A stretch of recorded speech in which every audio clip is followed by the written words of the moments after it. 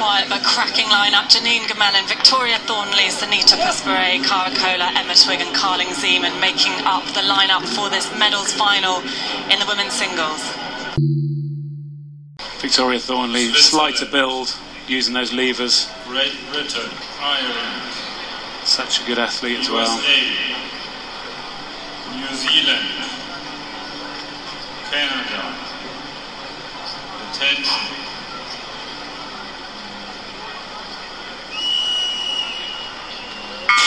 Boy, he held them on the start for a long time. Vicky Thornley got out to a great first couple of strokes. You said it, Martin, a jump from Victoria Thornley up there in lane 2, and she's leading this one at this very early stage, and Emma Twigg from New Zealand going with her. She's done something special, Victoria Thornley, and maybe she's talked that over with her coach Paul Reedy, but this is unexpected from the British Sculler Cat. Yeah, she's already qualified for the Olympics, so in some ways that's job done. And here, just racing for the medals, perhaps there's a bit of relaxation there, slightly different approach to this race from her. With Victoria Thornley, and she has a look to her left. She will see she's at 33 strokes a minute. I guess she has looked to find her rhythm after that fast start, get into something that she can sustain. But she will see Sanita Puspere beside her. She will settle into that 35 strokes a minute or so, and then I'm sure will be relentless. Welcome to The Row Show. We're your hosts, Lawrence Britton and Jake Green. And in this podcast, we're going to go into everything related to sport and performance. And we're also going to talk a little bit about rowing. In South Africa. It brings people together, it breaks down barriers. Right, my passion, winning, to be the best. Being the best is something we strive for. There's crucial role in South Africa. Compassion. Great passion, fiction, Gold, ultimate goal. Glory, relentless training, pain.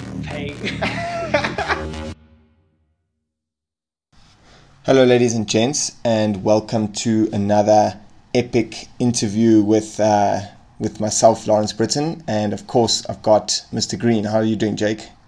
What's up, Lawrence? I'm doing pretty well. It's good to be back, and we are releasing the second part of Victoria Thornley today. We're really excited about this one. We're going to get into the rest of her racing at Rio, her transition to sculling, and more conversations around the training and overtraining that she had in recent years. Yeah, definitely. I feel like 2020 has been the Row Show's year of the singles. We've chatted to so many single scullers this year, and it's been really, really cool to get in-depth info and like conversations about the single scull, because the single is such a unique boat class. It requires a very unique kind of person to make the single work and enjoy rowing in the single. So yeah, part 2 of Vicky Thornley. If you haven't listened to part 1, I would definitely suggest, if this is the first time you're listening to the Row Show, go back, listen to part 1 and then come back to this part 2. And part 1 we've kind of finished off with Rio and like just starting the Rio story, and then this part 2 we carry on the Rio story and then go through the transition into the 2020 Olympic cycle, where Vicky really commits to the single and then moves on and with her eyes firmly set on the single at the Tokyo Olympics. So yeah, really, really interesting. Jake, anything else you wanna add about the episode we got? Well, besides what we've already spoken about, don't forget we've got the always present quickfire questions, which are always a big highlight of the show. And yeah, besides that, it's just another good interview. Really enjoyed chatting to Vicky, especially her talking about her training and the troubles she's had. I think that's quite a unique perspective we haven't had many guests on the show talk about. I know Kim Brennan spoke a little bit about about the overtraining, but it's nice to hear Vicky go a little bit more in depth with it. And I'm sure there are a lot of athletes out there that may have experienced something similar. Yeah, I really enjoyed this part 2 of the interview, because we kind of move away from like just the general racing and kind of results orientated questions into like a kind of deeper, more about the training and more about the kind of in-depth stuff about the rowing. And yeah, Vicky goes quite in depth on the overtraining that she suffered in when was that, 2017 and 2018, and then kind of how she managed to come back and then really put herself right back into the mix in the women's single in 2019. So yeah, all in all, what an epic episode, and I definitely think it was worth splitting this into 2 parts because, just to give everyone some fresh ears for part 2, because there's a lot of gold and a lot of wisdom that comes through in this episode. Just some housekeeping before we get going. Please, guys, remember to share the show, tell your mates about it, tell your friends, get some more people listening to the show. It's really helps us if those numbers start to come up, and allows us to keep continually put out good content for you guys. And we got some really cool episodes coming up in the next few weeks. A big shout out to World Rowing for letting us use their race commentary for the start of our episodes. Yeah, guys, don't forget to go support us, like Lawrence said, on our social feeds. And also, you can also support us on our PayPal account. It goes a long way in helping us improve the quality of the show and keep the show growing, so we can reach more listeners out there. And you guys supporting us is the biggest part of that journey. But otherwise, enjoy the episode, everyone. Yeah, that's it. Enjoy the show, guys. Sure, that is so awesome, and it's so cool to hear you speak about the race. I mean, it was very weird reading up and watching a race, because you raced the race after I raced. So, and I remember when I watched my race, and obviously we watched it a few times and stuff, it doesn't look that rough anymore. I watch it and I'm like, okay, it's a bit windy, it's a bit rough. And then when I watch your race, it looks so windy.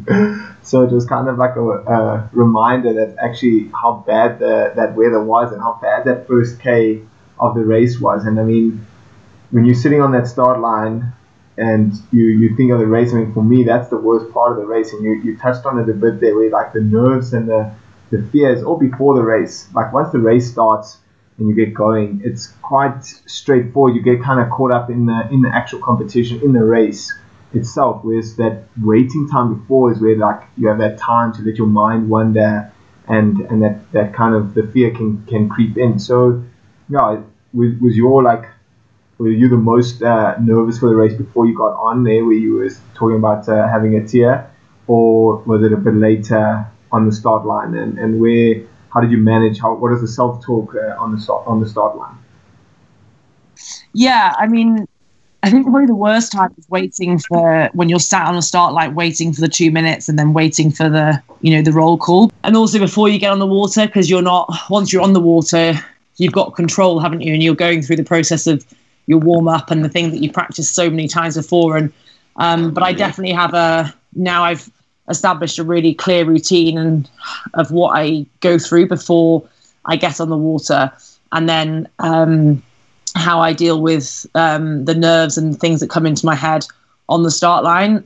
So I literally, because often when you're nervous before you get on the water, you might forget what your plan is. So I just literally write it down, and it's the same thing every time, but I just do it, however many minutes before the race. I have a structure as to basically what I do, and have a period of, visualization, and then like starting to warm my body up. And so it's very much about warming up my body, but also warming up my mind and going through the same process every single time. And I'd only really started to explore that properly in 2016 season, and that's something I've carried on with since then. It's really impactful, and it's really helped just have that, just trying to be really present on the start line, because often with adrenaline, I'm sure you guys have the same thing, you start thinking really crazy stuff, or it could just be really unhelpful things, or it could be like races you've had before and previous experiences, or what might happen in this race, and all those things that aren't going to help in terms of taking the first stroke and the second stroke and the third stroke. It's the most important thing on the start line is being present and in the moment, and that's taken a lot of practice. And I've done a lot of meditation and mindfulness practice to help with that, and that's really helped keep my mind clear and calm on the start line. So that's something that I kind of practice, away from racing to embed it so it becomes more natural, and when it comes to racing. Sure, awesome stuff. And then I mean, to come away with the result that you did, and to execute the race. I mean, it must have been so nice, and such a nice one to finish off on Rio, where it's like 2012 you hadn't executed the race that you wanted, and I feel or at least watching the race, it looks like you guys really left everything on the water and really executed almost your perfect race for the Rio Games. So yeah, I mean that last two or 500 meters, you're having this dice with Poland, and it's so tight, and you kind of pushed everyone else off. So it's just a race for first and second, and I mean crossing the finish line, coming away with an Olympic medal must have just been really, really awesome for you after all the years of hard work that you guys have put in. Yeah, it was amazing, and I remember vividly having the medal put around my neck, and the medals in Rio were incredible. They were huge and really heavy, and I remember the weight of it and just thinking, God, that's the weight of everything that it's taken to get here, and all that kind of the ups and downs and the work and everything that had gone into that day, and that was a very vivid memory for me on the podium, and it was great. And it was also, I felt great that Catherine had come back, taking obviously kind of a big risk. She'd won 3 silvers and gone to London and had the dream result in terms of you win gold at your home games. I mean, you can't. It doesn't really get much better than that. And then she decided to come back for more because she's the most incredible competitor and loves the sport and wanted more. And so for her to have come back and kind of risked returning after having a dream result in Rio and in London, I felt like we didn't win, but it was a great showing of what we could do, and she had a 5th Olympic medal to her name, which was just deserved. So it was great from that perspective as well. It was her 5th and it was my 1st, so it was quite it was a very different experience for us both, I guess, in terms of it being my first one. But incredible experience and something I'll never forget, and the lessons I learned and the experiences I've had with the athletes that I've raced with up until that point, they were all massive part of that result, because without them and the lessons I'd learned from all of those athletes that I've, trained with, raced with, been in the same team with, it was all part of that, the learning and my development to that point. So, it was a great end to that project, if you like, and that Olympiad. Yeah, that's so awesome. And I mean, on those medals, my crewmate Sean, he said he always thought people were bowing when they received the medals on the podium, but in fact the medals are so heavy it just pulls you down. But moving on now, like to 2017, I mean, it doesn't look like you kind of took the foot off the gas at all, because you kind of had this awesome year in 2016, and then you just moved on into 2017. And had this almost breakout year in the single, where you really found your form and kind of carried on that speed that you had found in the Rio year, and a string of medals at Europeans and the World Cups, and then and ending with a silver medal at the World Champs. It must have been such a cool transition and such a cool season for you. Yeah, I mean, it was a dream first season in the single, and so after Rio, I did actually take quite a while off. So normally we take like 2 months after Olympics. After London, I took 2 months. And then after Rio, I didn't know whether I wanted to carry on till Tokyo. So I actually took until the new year to kind of decide. And also I knew if I was going to go back, I needed a longer break, because 2016, for a lot of reasons, had been a very stressful year. And so I just needed to go for another 4 years. I know I needed a break, and I kept pretty fit in that period. I did quite a lot of running, and I did some sculling. I did some cycling. I just was doing. I love training, and I love keeping in shape. So I just was doing it for enjoyment rather than a specific reason, if you like, and just exploring different modes of training and things like that. But there was a lot of things I needed to go through in terms of a little bit of politics within the team and coaching as well. So my coach for Rio had been Paul Thompson, who's the chief coach, but we didn't have the best relationship, and a lot of my day-to-day training was quite stressful because of that. And I knew if I was going to carry on for another 4 years, my day-to-day had to change. And that meant I had to change coach.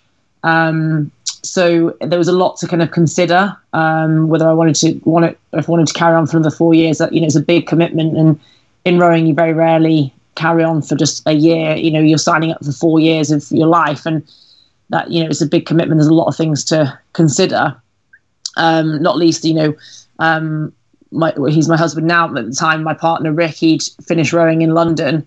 And he'd been still kind of through me been living a little bit of the rowing lifestyle still, in terms of you can only go on holiday at certain times of the year, and so and he was obviously behind whatever decision I wanted to make. So I was really lucky in that. He said, you just do what you want to do, and you don't finish until you're ready to finish. But there's lots of things to consider in terms of how it's going to affect your life, but fundamentally I was like, I know that I've got more to give, and I know that I haven't reached my potential yet.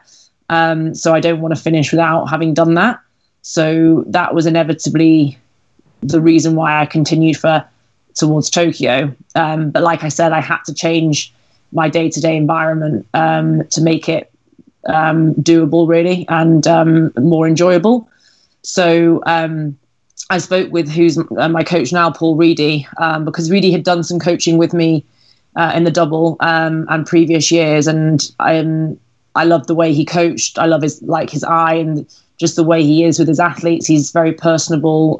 He cares about you as an athlete as well as about the result. So I really kind of wanted a coach like that, and so I asked him if he would be. First, I obviously had to ask him if he would be happy to coach me, and then it was about broaching the subject with our performance director, who at the time was David Tanner. And I said, I want to come back, but I don't, I want to change my my coach, and I want to be coached by Reedy, and I'm coming back because I want to do the single.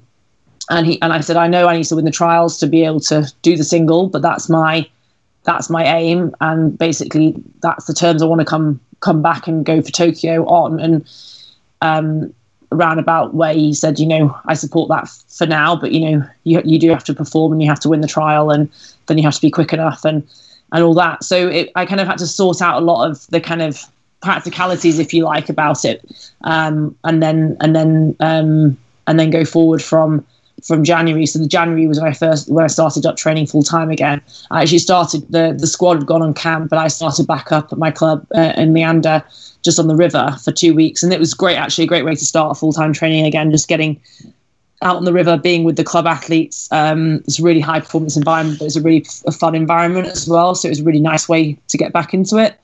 And then I joined the team once they were back from their January camp, and it went from there. And it was a massive learning year. Like, Reedy's got a great eye, and he really adapts his coaching to the athlete he's coaching. So obviously I'm pretty tall at just over 6'3", and I'm more of an endurance athlete rather than a power athlete. So he really understood my strengths and how to bring out the best of me at that point. Obviously we worked on making me stronger in lots of different areas, but it's like at that point, technically what are the key things to work on? And he just made me a lot more in tune with the boat and gave me a real more understanding about the technique and the way the boat ran. So I've learned so much in the last 4 years from him in terms of the nuances around the stroke and how the boat travels and that kind of thing, which has been great, because we can have some really in-depth conversations around that. So that's really enjoyable. And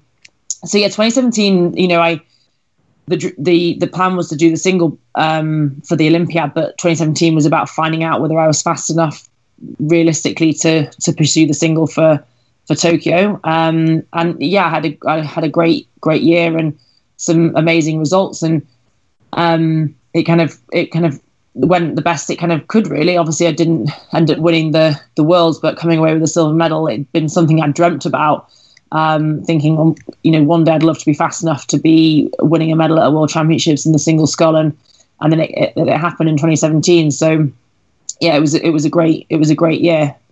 Yeah, it definitely was an amazing year, and it seemed like your experience from the last 2 years of 2015, 2016 of racing in the double and racing at the games had definitely changed your attitude, or rather definitely you were a better rower for it? Because, I mean, in 2014, you did some time in the single, and then the next time you're in the single 3 years later, you're competing for the gold medal at your top of your game, and coming away with a silver medal in 2017 again was a phenomenal race, and it was really incredible to watch.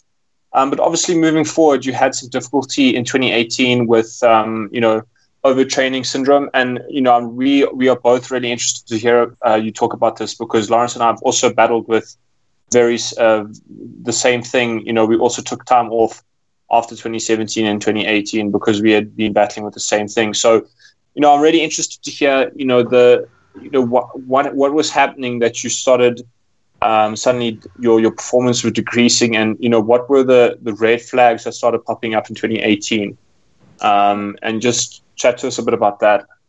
Yeah, it's a great question, because I think a lot of rowers have suffered from it, or do suffer from it at periods in their career because of the nature of the sport. And definitely off the back of 2017, I was like, that was a great year. But I didn't, the early winter, October to December, I wasn't training full time. So I was like, okay, to win the gold, I just need to train harder, and had this literally so blinkered. I mean, I'm blinkered at the best of times, but really blinkered approach to just being like, I'm just going to train as hard as possible and do as much mileage as I can. And not that was any necessarily much different from any other year, but I really that was the singular focus, all about physicality. And that's where I believe that I was lacking. So it was very much about physicality, and that means a lot of training and hard training, and also I probably didn't give the respect to the single that I should have done, because doing all the mileage and doing the program in the single, it does take it out of you more, just because the sessions take longer. 20k in a single compared to a quad, you're talking 15-20 minutes longer, so that kind of stuff adds up, and sometimes you need to give the single the respect of that a little bit. But in terms of 2018, the initial winter period, I was in great shape. I did a PB on my 5k in January and felt like I was absolutely flying, and then got ill in February, which, touch wood, it was rare, but it was like the worst illness I've ever had. I had a chest infection, but I'd never actually had a chest infection before, so it was a very new thing for me, and I kept trying to just push through it, thinking I didn't normally get ill, like getting annoyed that I wasn't able to train, and then finally got better, but it was a couple of weeks, and I missed a training camp, which was the first training camp I'd missed through something like that. And so then felt like I felt like I had to catch up, which you can never catch up with training. You just have to accept that you've lost a couple of weeks and move on from it. And that was probably the start of the downward spiral, if you like. So I had trained really hard up until Christmas, and then was in really good shape in January, and then that illness knocked me back, and then I never really came back from that in a way, because I kept just grinding, and I trained hard up until the first World Cup, and I think I was already really in the kind of the trough. There's peaks and troughs of training, and that's the whole point of it, but I was in the trough, and I never really came out of it, and went to the first race obviously really, really fatigued, and had to race like my absolute guts out, and I think finished 5th. And then obviously once you're in the cycle of the World Cups, you've only got 3 weeks between races. If it's enough time to recover from the race, do a bit of training, and then go for the next one. But because I was so far, because I was quite far down the road of fatigue, I wasn't able to come back out again for the next regatta. And there was warning signs, like my body was telling me in different ways that I wasn't right. And I kind of was ignoring it, or more just thinking, I've trained so hard, I should be faster than this, and like analysing video for hours, thinking, what is it that I'm not doing right? Because there should be more speed for the work that I've done, and thinking, okay, so is it technique, or because really, like, my speed at like low rate and my UT2 scores and all the ergo stuff wasn't that far off, but it was when I tried to go up to higher rate and to racing, that's where the power just was lacking. But it's kind of like, if you guys have had it as well, it's not massively obvious initially until you've really got to the point where there's kind of like no return. So, but it was racing Henley, which was the real the point where I was like, okay, something isn't right. And that's when I spoke to the doctor and gave her some of my symptoms. And she was like, okay, yeah, your body has been telling you for a while it's not right. So we need to go on a recovery program for a couple of weeks. So then I missed racing the Europeans and had a recovery, like did some less training for 2 weeks, but it didn't really make any impact at all. And I just remember this one ergo, it was just do 12K steady in this recovery period, and it literally felt like every cell was like exhausted in my body, and I just wanted to stop. And that's not a feeling that I really ever have. So that was the point where I was like, okay, I think we've come to the point where I just need to break. Which was difficult because I was a bit like, how could I have done this? I'm an experienced athlete, and I've pushed my limits before. I've been on the edge of this before. How could I have made this mistake, if you like? I was kind of annoyed with myself that I let myself get to this point. But it was that was the decision at that point. It was like, okay, we're going to have to call it time on this season and just have a rest period. And I was thinking, the doctor will probably say, 2 weeks, no training. And I was like, okay, I could deal with 2 weeks. And then she's like, yeah, a month. And I was like, what? I couldn't get my head around not doing anything for a month. So that it took me a while to try to get my head around not being able to do any training for a month, because I'm just going to get so unfit and all these things go through your head. But I actually needed a month in the end to recover. Yeah, it's such a tricky place though, because you touched on it in your blog, and it's like, as an athlete you're supposed to be tired. It's not an unusual place to get through a week and actually feel like there's nothing left, and then have to do another week on it. And it's kind of quite normal to feel like pretty bad most of the time. It's only a couple times a year where you get to recover properly and race at your best. And it's a very difficult thing, I think, to learn your body and know where the line is on what the limit is, and where you need to back off and where you need to push on. Absolutely. And like you say, it is a line, and it's a fine line of being, if you're not training hard enough, you're not going to be adapting and getting quicker. But then equally, if you train too hard for too long, then you're going to go the opposite way. And in a sport like rowing, which demands a lot of training, it is a really fine line to tread. I just got it really wrong that year, unfortunately. It was a tough lesson to learn, but a lesson all the same. And I think, whatever situation you find yourself in, you just make sure that you come out of it, having learnt the lesson, and don't make the same mistake twice. Yeah, 100%. And it's, it was just, for me, it was just the hardest thing was being told that you have to take time off. You cannot train. Like that for me was, I didn't, the hardest thing was I didn't want to do it.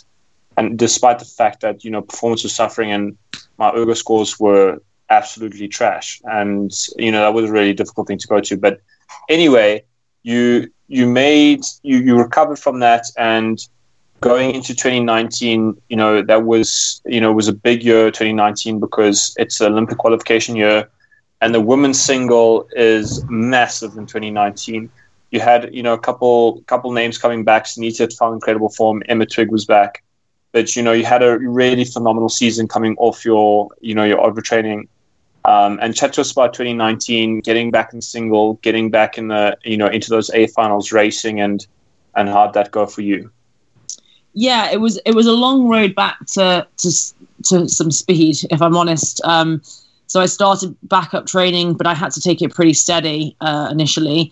And my scores were awful, obviously, at the beginning, because my heart rate was capped, and I'd had a month of doing nothing, and then a really slow build into things. And obviously, in a single, there's if you're not on form and you haven't got the physical capabilities, it's going to show in boat speed.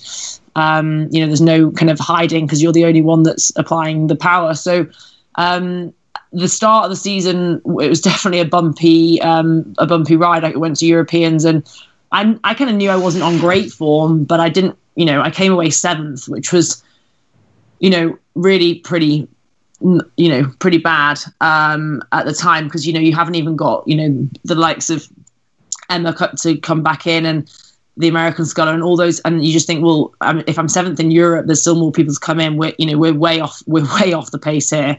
But the thing is, at that point, my steady state kind of aerobic stuff was in a really good place, but I just was lacking like race fitness. So then we kind of went on like a fast track to like, we need to do all the pieces like super hard and just get back that kind of that top end speed. And it gradually came back through the season. Like my results showed that I guess I was 7th at the Europeans, and then moved up. I think the next regatta I made the final and then moved up through the ranks. But it was kind of, I really had to dig deep to my beliefs of, you are good enough, as much as at the moment your results aren't really showing it. You just need to, I just need time to get that race fitness back. And I remember after the Rotterdam World Cup, and I just missed out on a medal, but it wasn't a full field there, so I was thinking there's still a lot more people to come back into this field. And there wasn't, I remember speaking to Jürgen at the airport, and he said, okay, Vicky, you go to the World Championships, but then he was thinking that probably it was the end of the single journey for me, and that I hopefully qualify the boat, but then it will be, we'll look to something else. And I was like, hell no, like I want to, I'm taking this all the way, and I just need more time. And these next 2 months before the World Championships, I'm going to give everything, like every ounce of energy I've got to it. And I kind of had a belief I will find the speed that I need. Like I was on the back foot, but I kind of had a deep down belief that I could find the speed. And then it was all about those 2 months really, really focused out on training camp in Varese. And I was like, I don't want to just go. I want to obviously qualify minimum, but I want to go there and prove that I'm quick enough to be challenging for a medal, and then therefore a medal at the games. And so that was the goal for those 2 months, and it went really well, and I found some more speed. Obviously, Varese is a nice quick lake, so did some quick times on there, which gave me a bit of a confidence boost.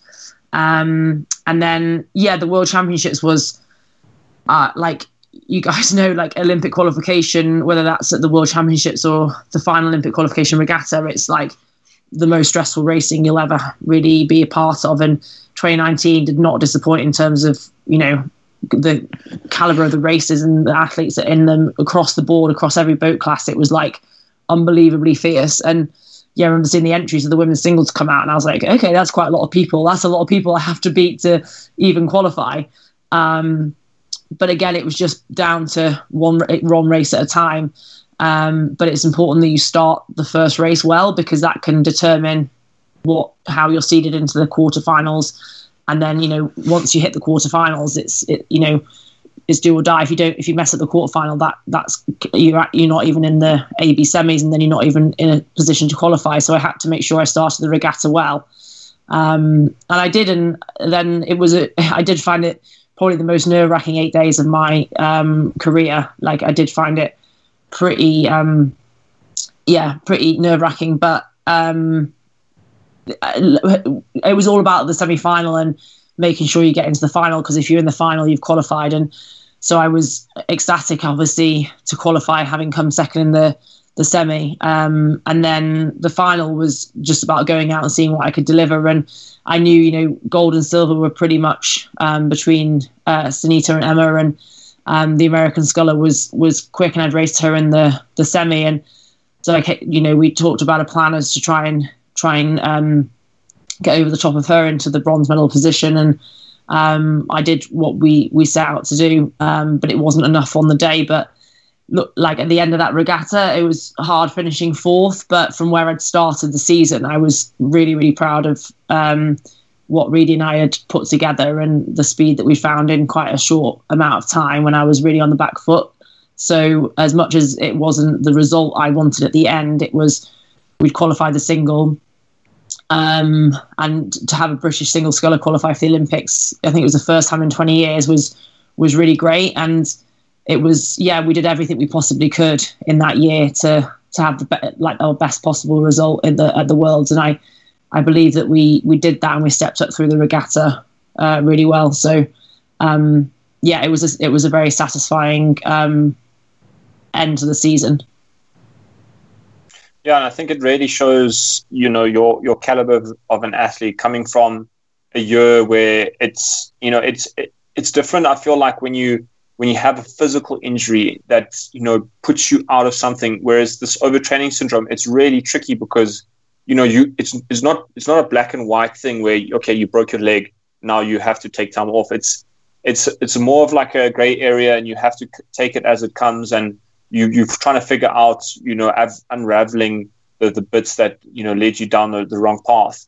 And to go through that situation and then hit 2019 and still, get into those A finals and qualify the boat, that itself is phenomenal. And I think it really does show the caliber of athlete you are. But moving on, maybe quickly, Victoria, just touch on, where you at the moment. Obviously, 2020 was disaster year. We got to write that one off in the books. But chat to us a bit about where you are, and what's the mindset going into Tokyo. Will we be seeing you shortly at European Championships? And give us some sort of idea on what Victoria Thornley is up to. Yeah, like you say, 2020 was a bit of a nightmare year in like rowing terms, global terms, everything. We had a long period of lockdown here in the UK. And in that period of lockdown, I managed to get knocked off my bike and break my elbow, which wasn't ideal. But that's all fixed now, and I still was able to train hard on the indoor bike. So nothing was really lost there. It was just about making sure I rehabbed it properly, and I'm back in the boat and pulling on the ergo now and doing weights. So everything's in a good place for the start of this next season, Olympic year times take 2. And so, we as a nation, Britain, aren't racing at the Europeans. I think it was just agreed that we weren't sure what the situation would be in terms of COVID and everything. So we decided not to race the Europeans and just train how we normally would through the early part of the winter. So we're back at Caversham now, our training base, and training, but we're in small bubbles because obviously we're quite a big team. So we're in 3 different bubbles. So it's the women's scullers and men's scullers are in a small bubble together. And so we're just splitting training times, doing some training at home still, but then doing our water sessions and some ergo sessions and weights down at Caversham. It's great to be back with the squad, and looking forward to, doing the Olympic year again. Like obviously it was, we basically got selected as the Olympic squad, and then that day we were basically sent home and lockdown happened. So we got selected, like I'm sure you guys did, and then it was like, okay, the Olympics isn't happening. And we didn't see each other and the teammates for ages. And so it's been really great to be back training again with everybody, and having that team around us again. So obviously eyes firmly on Tokyo 2021, and making sure that I have a good winter's training and build some speed to that. Definitely, and I mean, everyone is so excited to race again. I'm sure that for you, it's just getting so itchy to get back to rowing, get back to racing, and getting back to like a normal season, hopefully coming up. So I think we're going to leave it on that from the rowing side, and that brings us to the end part of our chat, which is our quickfire questions. And I'm not sure if you listened to any of the other episodes, but these are a set of questions that we ask all the guests on the show, and you can interpret them which way you like and answer them however which way you feel. So the first question is, if you could race any boat class at the games, what would it be? The singles. Always kind of been a dream early in my career, and now it's still definitely that's the boat I want to race the Olympics in. Definitely, that should be an easy question for you to take on. And Jake, you want to go on to the next one?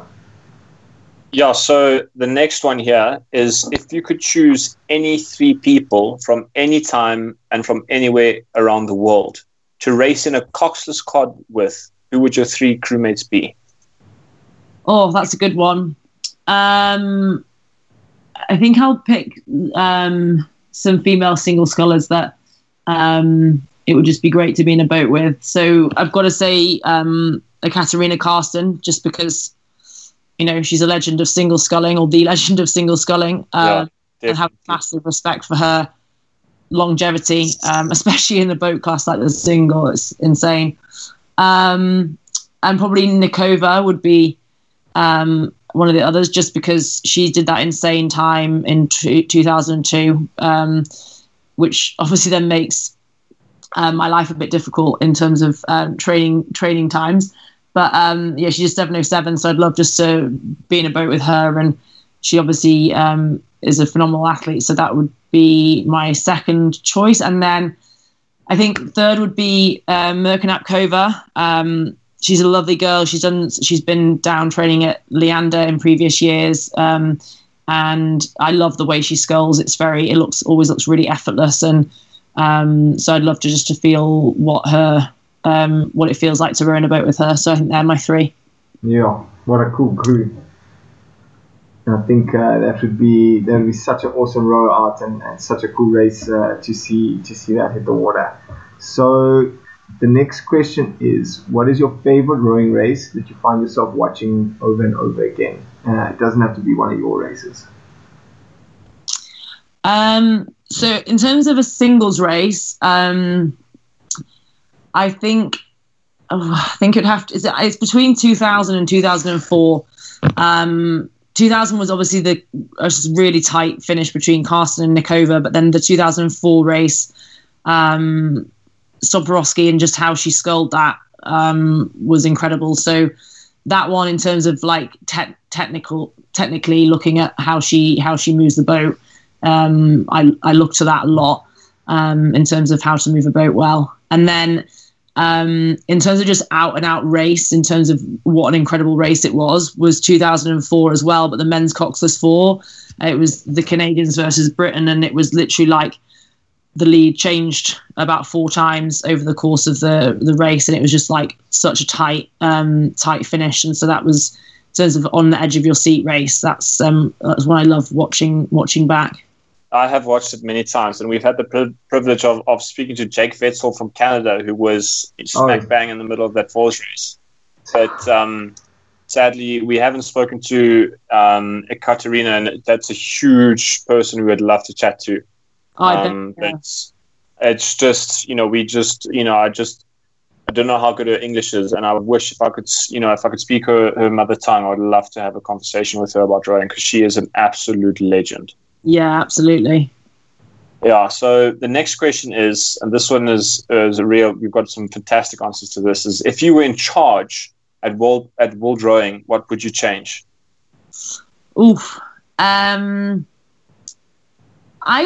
just think it would be great if we made more of a spectacle of rowing, and made it more kind of spectator friendly. So have more interaction with the athletes, like how they do athletics and things like that, interviews pre and post racing and that kind of thing. Obviously they started doing a little bit of that in terms of on the start line in 2019, the World Championships. But I think there's such amazing characters in rowing, and I think they're not kind of put out into the public eye as much as they should be, because there is, like I said, the characters are amazing. And so I think just making it more spectator friendly and kind of more interactive with the athletes would be a really good way to I think make it more popular as well amongst non-rowers, because it's generally, very small amount of people that watch rowing apart from at the Olympics. So I think it would just make it a more popular sport overall, which would be awesome for the athletes and everyone involved. Sure. Good changes. I think that's always such a cool question to hear what people's view of world rowing is and what they would like to see. So the next one is for all the schoolgirls out there that are aspiring to be like Vicky Thornley and want to know what your 2K PB on the Ergo is. Yeah, you're right. Everyone does ask you that, like school kids and university rowers. Yeah, my PB is 6:41. So, yeah, still striving for that sub 6:40 marker.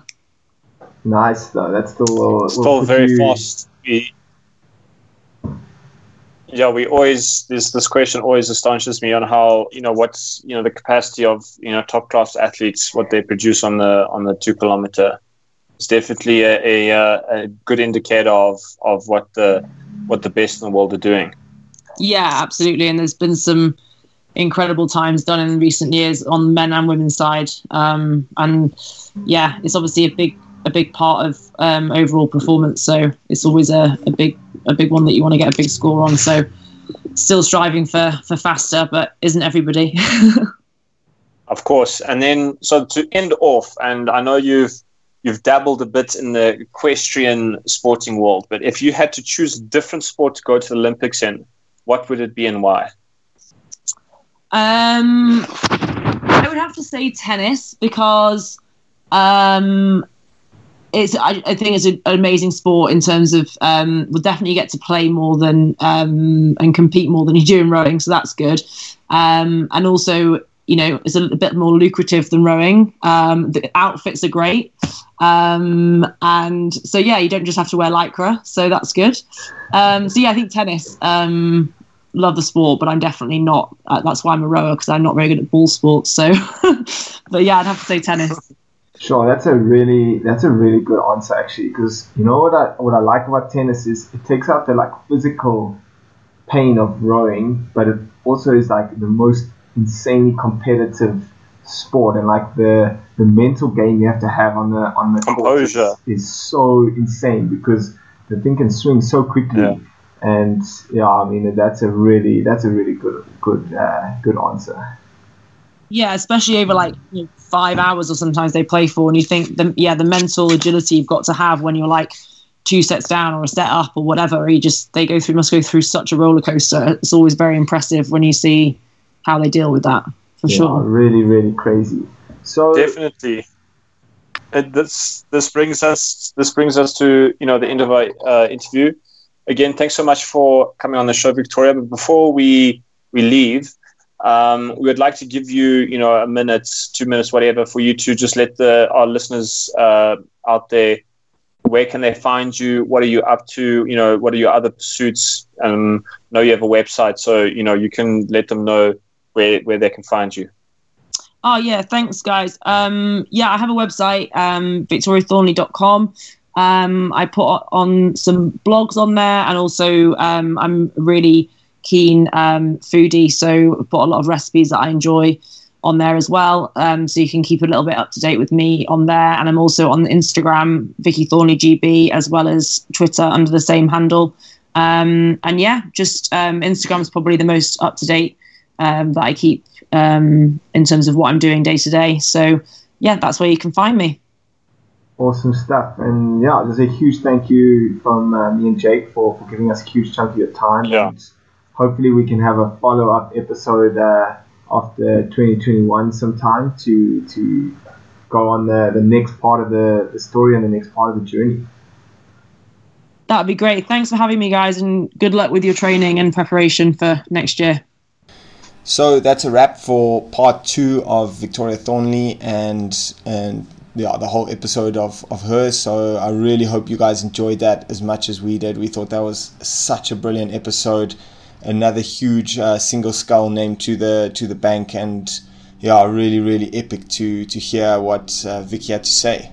Yeah, I also enjoyed it. It was good to get another person from Great Britain. Always have interesting, really rich culture and heritage from that nation. So it's always great having athletes from GB on the show.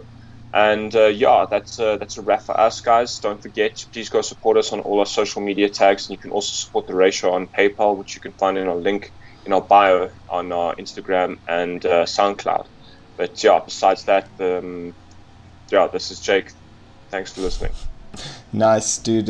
Thanks, guys. Thanks for tuning in. And until next time, we have some really cool stuff coming up for you guys in the next few episodes. So stay tuned. And that's it for us. We're out. Cheers.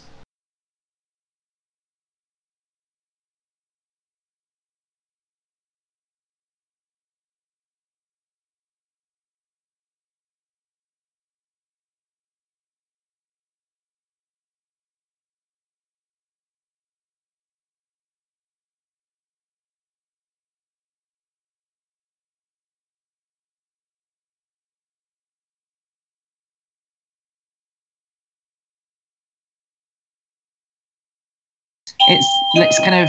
Oh, sorry, that's my doorbell. Hang on. It's just a delivery. Sorry, you'll have to cut this bit. Sorry. Don't stress. No worries. It's all good. We've got plenty of time. I thought maybe it was going to be a drug-free sport, and then you're going to have to reschedule. Oh yeah.